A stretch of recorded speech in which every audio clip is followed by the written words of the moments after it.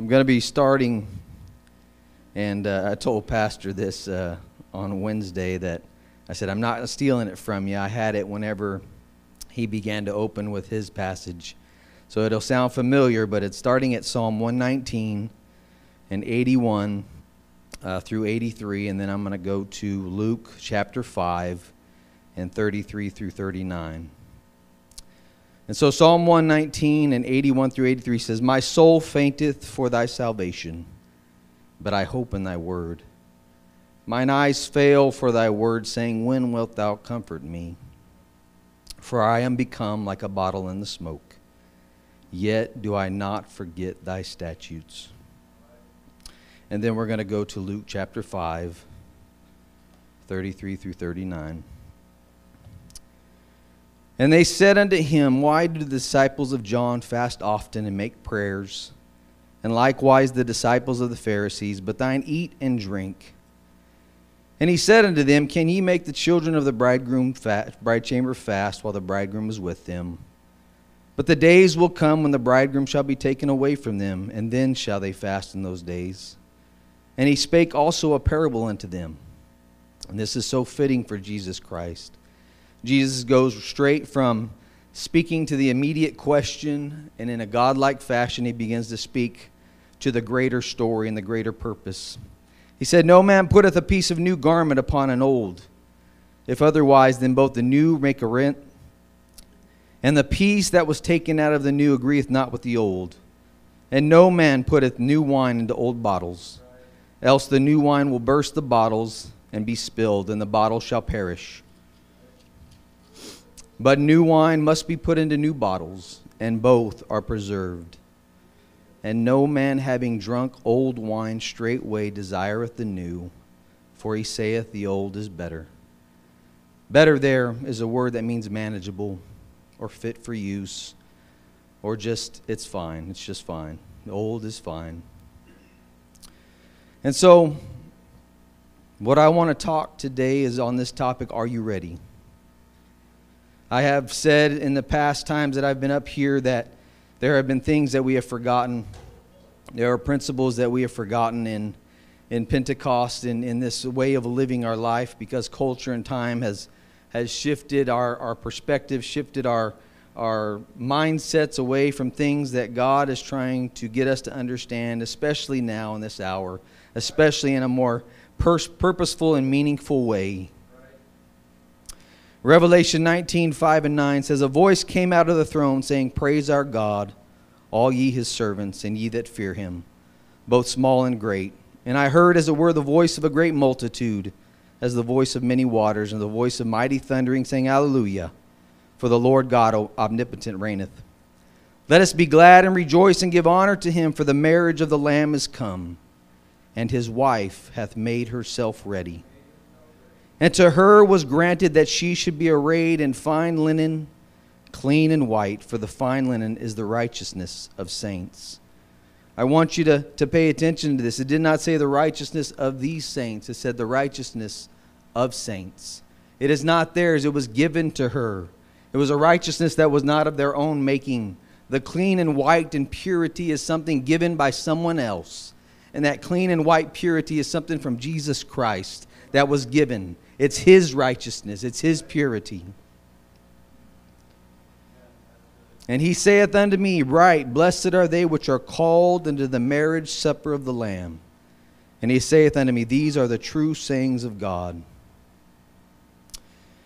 And then I'm going to go to Exodus 28, 36 through 38. And you need to see this. And thou shalt make a plate of pure gold, engrave upon it like the engravings of a signet, holiness to the Lord. And thou shalt put it on a blue lace, that it may be upon the mitre, upon the forefront of the mitre shall it be, and it shall be upon Aaron's forehead, that Aaron may bear the iniquity of the holy things, which the children of Israel shall hallow in their holy gifts. And it shall be always upon his forehead, that they may be accepted before the Lord. He's going to have something square in the forehead that says holiness to the Lord. There are two major meanings for the term holy. The secondary meaning refers to righteousness and purity. The primary meaning of holiness is separation or apartness. Holiness is the habit of being of one mind with God, according as we find his mind described in Scripture. It is the habit of agreeing in God's judgment, hating what he hates, loving what he loves, and measuring everything in this world by the standard of his word. The Hebrew word for holy literally means separate or set apart. This is helpful for us because it means, at least in part, that when we are talking about God's holiness, we're talking about his absolute purity. He is unstained by sin and evil. He is perfect in every way and perfectly good all the time. Why is holiness so important to God? Something that is holy is set apart from that which is impure, or that which might make it impure. So for God's people, the call to holiness is a call to be set apart from the world around them by embracing that which purifies them and forsaking that which makes them impure. God has revealed his holiness to us through Jesus. Jesus lived a perfect, sinless, holy, blameless life in the form of man's flesh. This is the example of holiness we are to follow. And then in 1 Peter 1, 13 through 16, wherefore, gird up the loins of your mind, be sober, and hope to the end for the grace that is to be brought unto you at the revelation of Jesus Christ, as obedient children, not fashioning yourselves according to the former lust in your ignorance, but as he which has called you is holy, so be ye holy in all manner of conversation, because it is written, be ye holy, for I am holy. It is our imperative duty to be holy in this hour. We cannot allow things of this world, the nature of this world, to creep into our lives. We cannot let it creep into the church, but we cannot start that process by letting it creep into our lives. We must be holy and separate unto God. There must be a distinction in what we do. There must be a distinction in what we do in our life, what we allow into our life, because we must be something more than what the world shows. Because if we're going to win the world, we cannot look like the world. We cannot act like the world. Because if they wanted the world, they would stay where they're at. But if they want this, we've got to be something more. We've got to be holy. We have got to be separate in this hour. 2 Corinthians 6, 15 and 18. And what concord hath Christ with Belial? Or what part had he that believeth with an infidel? And what agreement hath the temple of God with idols? For ye are the temple of the living God. As God hath said, I will dwell in them and walk in them, and I will be their God, and they shall be my people. Wherefore come out from among them, and be ye separate, saith the Lord, and touch not the unclean thing. And I will receive you, and I will be a father unto you, and you shall be my sons and daughters, saith the Lord Almighty. In the last probably 3 or 4 weeks, I've been awoken in the middle of sleep with two different things. I'm going to talk about the second time first, and then I'll get to the first time.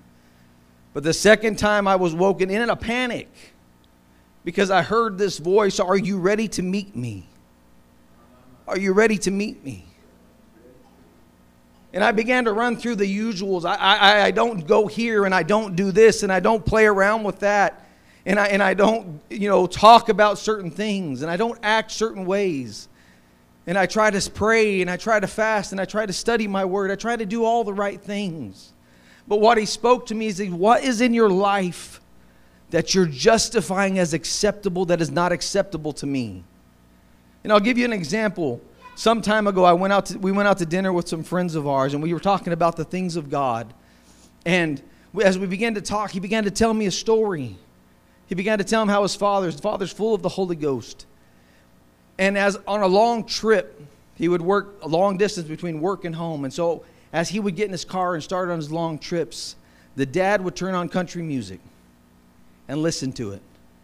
He would begin to drive listening. He was still praying, seeking for God, seeking for the right way, the right path. And he said in the middle of this drive one day, a voice spoke to him and says, that does not give me glory. And from that point on, he quit listening to that stuff. It was not a big deal to him, but to God it was something important. It was not giving him glory. And so what the Lord spoke to me is, what are you doing in your life that you've justified as acceptable? That's acceptable to you because when you measure it on a scale next to the world, it's not that big a deal. But to God, it's a huge deal. Because we are called to be holy. We're called to be something separate. We're not called to play with things in the world and just make exceptions for it in our life. We're supposed to be holy. Acts 17 and 22 and 23, and I've used this and I'll probably continue to use it because it paints such a beautiful picture.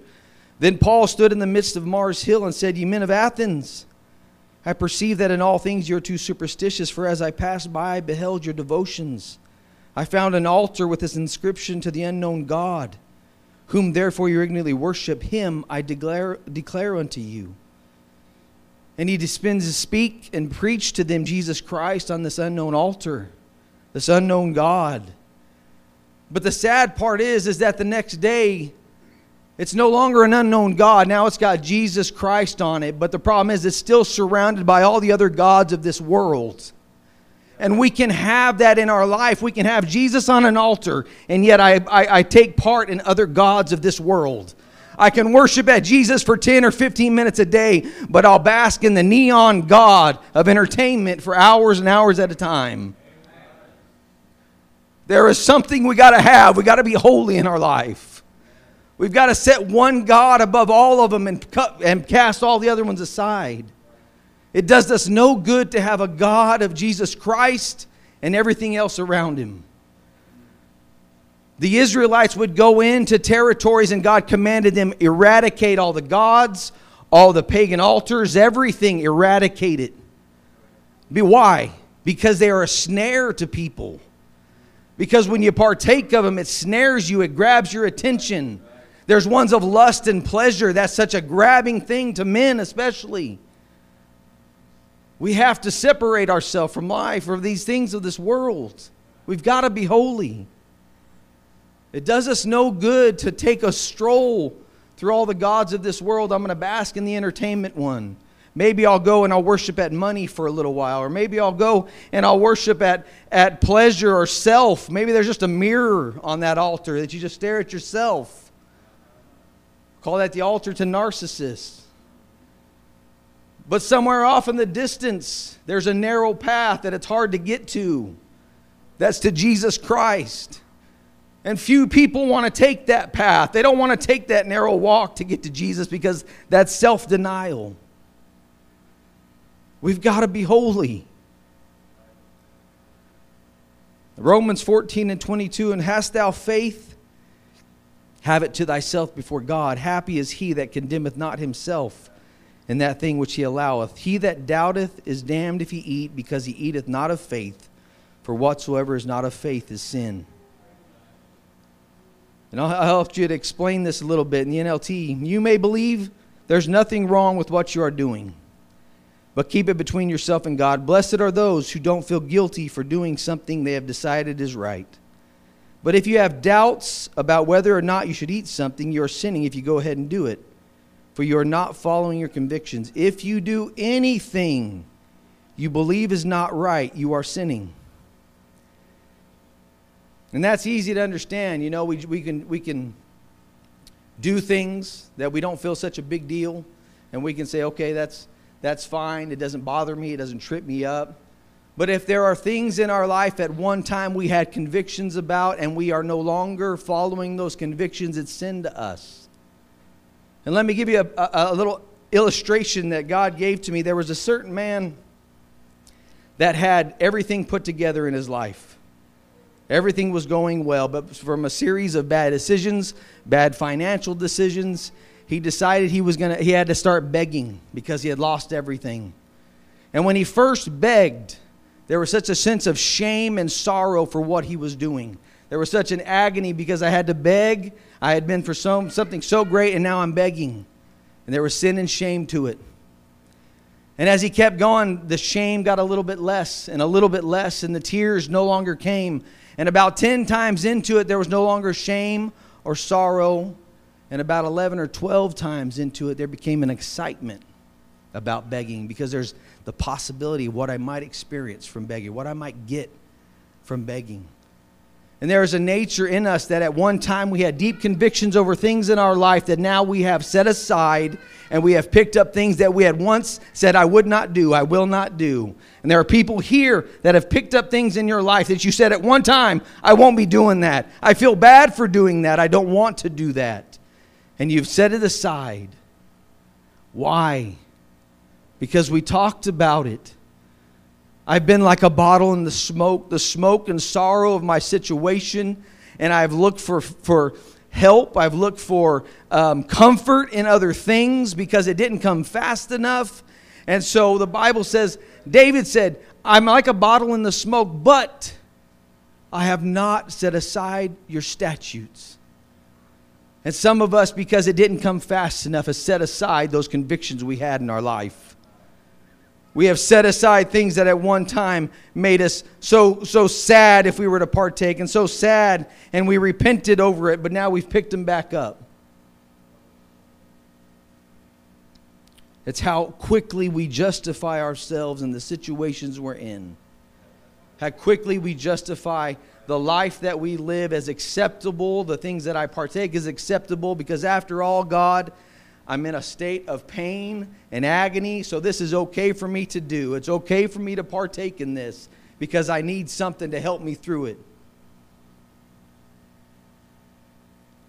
Jude 1:21 says, keep yourselves in the love of God, looking for the mercy of our Lord Jesus Christ unto eternal life. And of some have compassion, making a difference. And others save with fear, pulling them out of the fire, hating even the garment spotted by the flesh. It's not hating the spot. The Bible says hating the garment.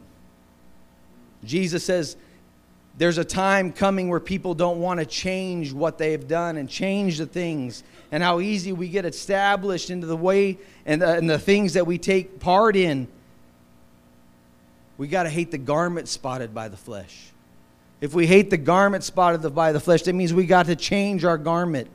He says you can't take pieces from the new and put it on the old, or the old will rent it, and you're tearing apart a good piece. He says you need a new garment. You need a new wineskin. There needs to be some new things in our life. We need to let go of old mindsets and old ways that are not according to the Word of God. We need to take on a holiness mindset. I will be holy because He is holy. I will be holy because He's been good and righteous to me. I love Him. And I'm not being,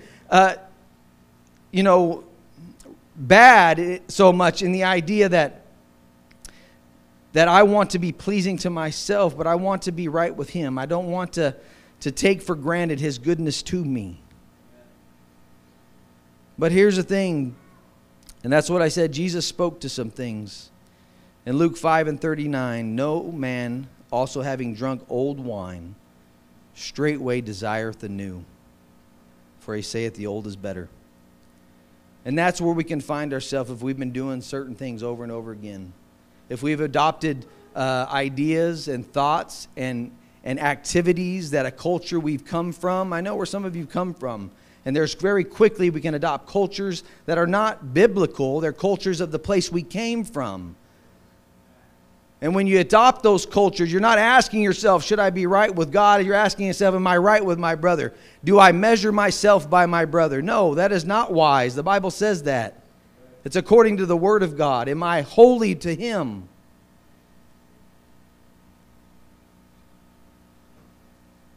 Psalm 66, 13 and 18 through 18.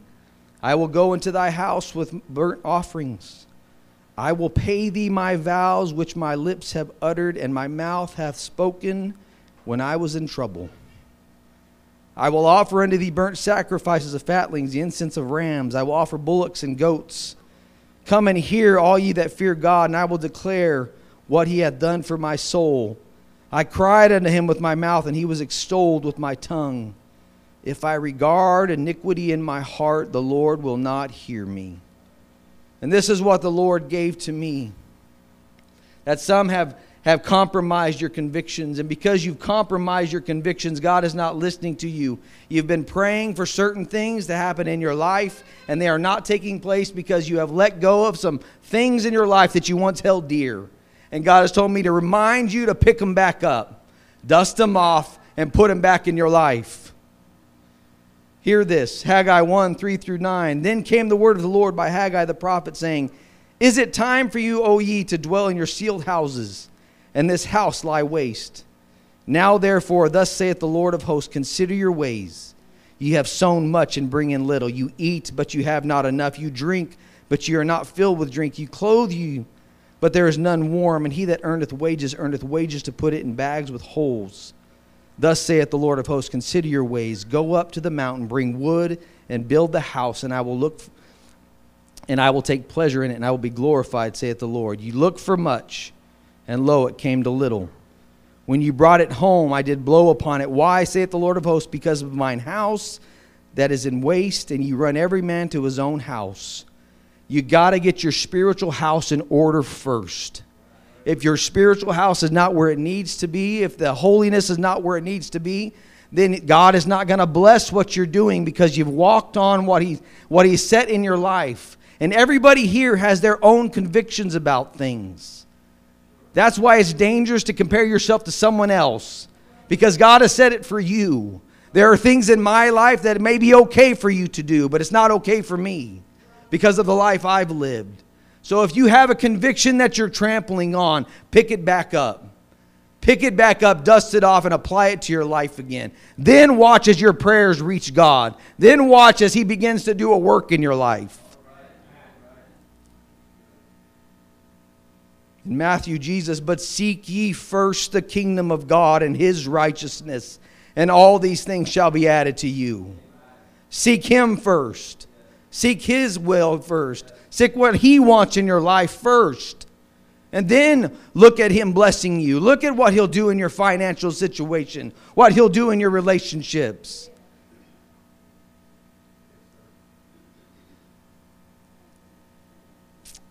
And this is going to be a hard part for some people. And I knew it would be. And I prayed and I sought for the will of God in this. In this Genesis 7, 11 through 13, in the 600th year of Noah's life, in the second month, the 17th day of the month, the same day were all the fountains of the great deep broken up, and the windows of heaven were open. And the rain was upon the earth 40 days and 40 nights. And the selfsame day Noah, Shem, Ham, Japheth, the sons of Noah, Noah's wife, and the 3 wives, his sons with him, entered into the ark. And listen to Genesis 5, 28 and 31. And Lamech lived 182 years and begat a son, and he called his name Noah, saying, The same shall comfort us concerning our work and toil of our hands, because of the ground which the Lord hath cursed. And Lamech lived after he begat Noah 595 years, and begat sons and daughters. And all the days of Lamech were 777 years, and he died. Noah, hear me, Noah had brothers, and he had sisters, and he had nieces, and he had nephews, and the only people that made it on the ark was his exact family. That was it. And there are people in our lives, ungodly people in our lives, who may be related to us that refuse to get into the boat. But we cannot allow them to dictate our holiness. We cannot allow them to dictate what's righteous in our life. We cannot allow them to tell us to trample on what's good in our life and say it's not necessary, because it's very necessary that we make it to heaven. We must be ready. I must be ready. It has no bearing on them. I'm sorry. You can pray for them, but don't let them change the convictions in your life. Don't let them steal your faithfulness to the house of God. Don't let them rob from you your relationship with Jesus Christ because they refuse to live for God. You need to hear it. God's calling to you. Are you ready to meet Him? Are you ready to meet Him? You. Nobody else. Are you ready to meet Him? Because they won't be there. They won't be there when you stand before God. Only you will be there. Will it be worth it? Were those people that you compromise yourself to, will you hug them and will you love them whenever God has come and gone and you didn't make it? Will you be joyful saying, I'm glad we made it to hell together? Are you glad about that? No, there'll be a loathing for those individuals that you surrendered everything for. You've got to get your mind straight about what's important in this hour. It is about my relationship with Jesus Christ. Nothing else matters. In Genesis 19, 2 angels come into the city of Sodom and Gomorrah, and Lot just happened to be in the right place at the right time. And he really recognized the Spirit of God. He recognized it. And he went and he bowed before him and he begged them. They didn't come to his home right away. He begged them and they finally relented and they came into his home. And not long after the presence of God entered his home, the world was banging on the door trying to get in to take it from him. It was trying to bang on the door, give us those men, the Spirit of God in your life. Lot said, no, but you know what? I've got kids that are already betrothed to this world. You can have them, but you can't take the Spirit in my life. This is where it gets serious for some of you. God wants us to make a decision in our life. Are you going to stay with them? Are you going to surrender yourself for what your kids want or what your family wants? Or are you going to love God and say, I choose the Spirit of God in my life? I want to be true to God. I cannot afford to be untrue to Him, especially now. There are people in the world on the other side of the Holy Ghost that feel a drawing to this right now because they have the mindset to see what's going on in the world and realize that something bad is coming. Something great and life-changing and life-altering is coming, and I realize that I need something more. They're coming to each individual. They're coming out of the woodwork saying, hey, can you help me? Because I don't know what's going on, but I know I need this. I need something more than what I've got in this life. And if we are playing with things in this life that are ungodly, that we don't recognize the hour that we live in, it's shame on us.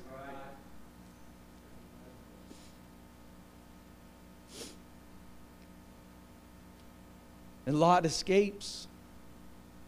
And he takes his 2 daughters. It's funny that when he was willing to surrender his kids for the presence of God in his life, his kids were with him whenever they escaped. It's funny how God works when you choose Him above everything else, and that somehow the people that you thought weren't going to make it, don't make it, but you chose God instead. You weren't going to listen to them. You weren't going to follow their ways. You weren't going to follow their pattern, but you decided, I'm going to choose the Spirit. He saved those daughters by saying, I'm not surrendering the Spirit in my life. They seen something. They understood something. And so they left. But as they were leaving, what happens? We know the story. Right at the last minute, when you're almost into safety, his wife turns around, still looking back on what was left, what was back there in the past. Still looking back, saying, I guess that was something important to look back on. And she was lost right at the last minute. And if we don't get this, there are some people that are going to be lost right at the last hour, right when salvation was right there in your grasp. But you chose to let the smoke of your situation shrivel you to the point where you've compromised your convictions. You've compromised things you know that you should not be doing.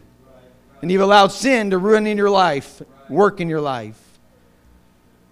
We've got to get this. We've got to be ready.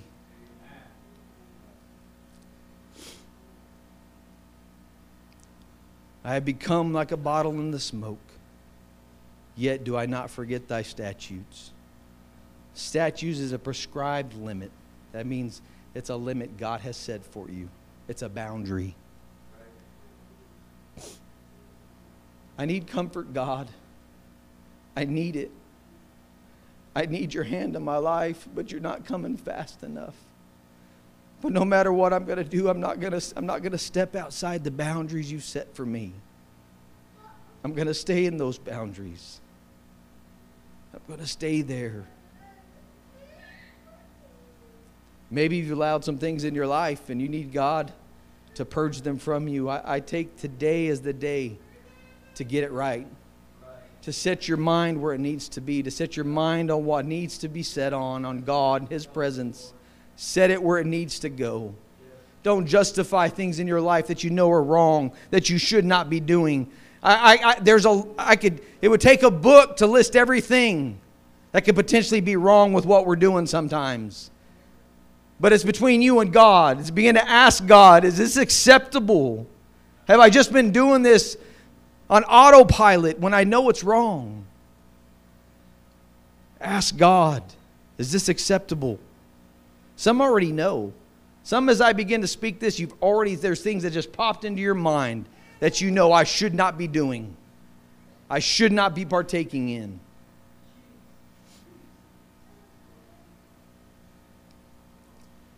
First John 5, 1 through 4. Whosoever believeth that Jesus is the Christ is born of God.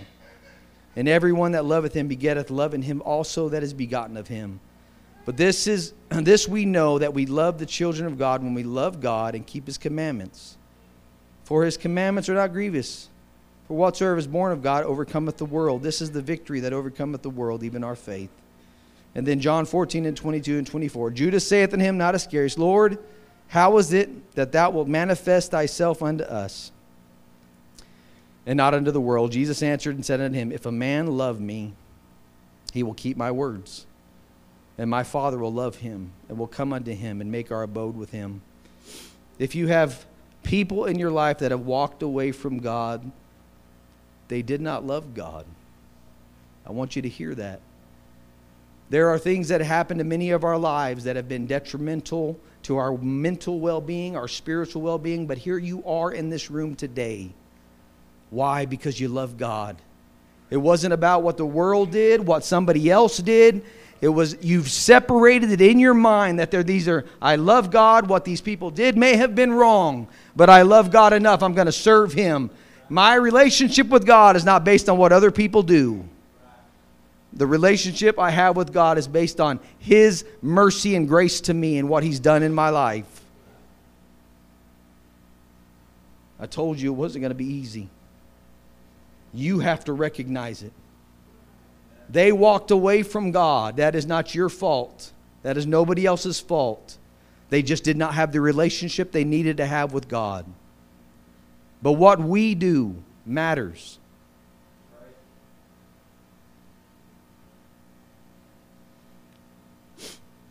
And the first dream that I had, the first thing I was awoken from, was a deep intercessory prayer on behalf of people that have set aside the convictions in their life.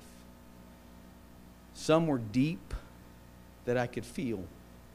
They might have been a moral transgression. That's what I felt. And I began to weep and pray on behalf of whoever it is that has set aside things because the smoke has gotten so bad in your life. And you've caused such a shriveling in your life that you decided that I had to find comfort somewhere else. I had to find comfort in anything else. And so I wept and I prayed for you. But God wants you to come back. There's still time and there's still mercy. God is good.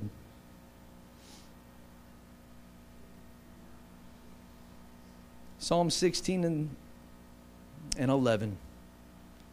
Psalmist said, Thou wilt show me the path of life, and in Thy presence is fullness of joy, and at Thy right hand there is pleasures forevermore. It's in His presence that there is fullness of joy. We amen that. We shout over that. But when things get hard in life, instead of taking the time to get in our closet and get in His presence to find the joy we need, we're so quick to go to the other things in life. We'll go to the gods of this life. We'll go to things that we shouldn't be partake in because we're trying to find joy elsewhere than the presence of God. It takes too much time. I got to shut a door. I got to get in the right mindset. I got to get in the right place to get in the presence of God, and that just takes too much time. I might as well just do something else quickly. We're in a microwave generation that wants everything fast. We want our joy. We want our comfort fast. And if we don't get it fast enough, then we'll seek it elsewhere. If you don't show up in time for me, God, I'm going to seek it elsewhere. We've got to get the right mindset. We've got to understand we've got to be holy. We've got to be separate from this life. We've got to be righteous unto God. Because it says, she hath made herself ready. Nobody else is doing it. She's got to do it. And we can stand.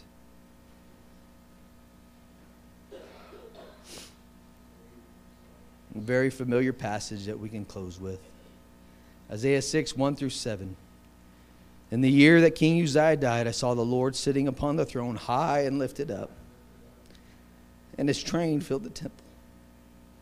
Above it stood the seraphims. Each one had 6 wings. With twain he covered his face, and with twain he covered his feet, and with twain he did fly. And one cried one unto another, Holy, holy, holy is the Lord of hosts. The whole earth is full of his glory. And the posts of the door moved at the voice of him that cried. And the house was filled with smoke. Then said I, woe is me, for I am undone, because I am a man of unclean lips, and I dwell in the midst of a people of unclean lips. For mine eyes have seen the King, the Lord of hosts. Then flew one of the seraphims unto me, having a live coal in his hand, which he had taken with the tongs from the altar, and he laid it upon my mouth, and said, Lo, this hath touched thy lips. Thine iniquity is taken away, and thy sin is purged. Will you get a revelation of his holiness in your life? Will you realize his call to holiness in your life? Will you realize that he is holy and that we must be holy? Will you recognize what's been wrong in your life for so long and say, God, I want your mercy again, and I want to take up those crosses that I had set down. I want to take them up and walk with you.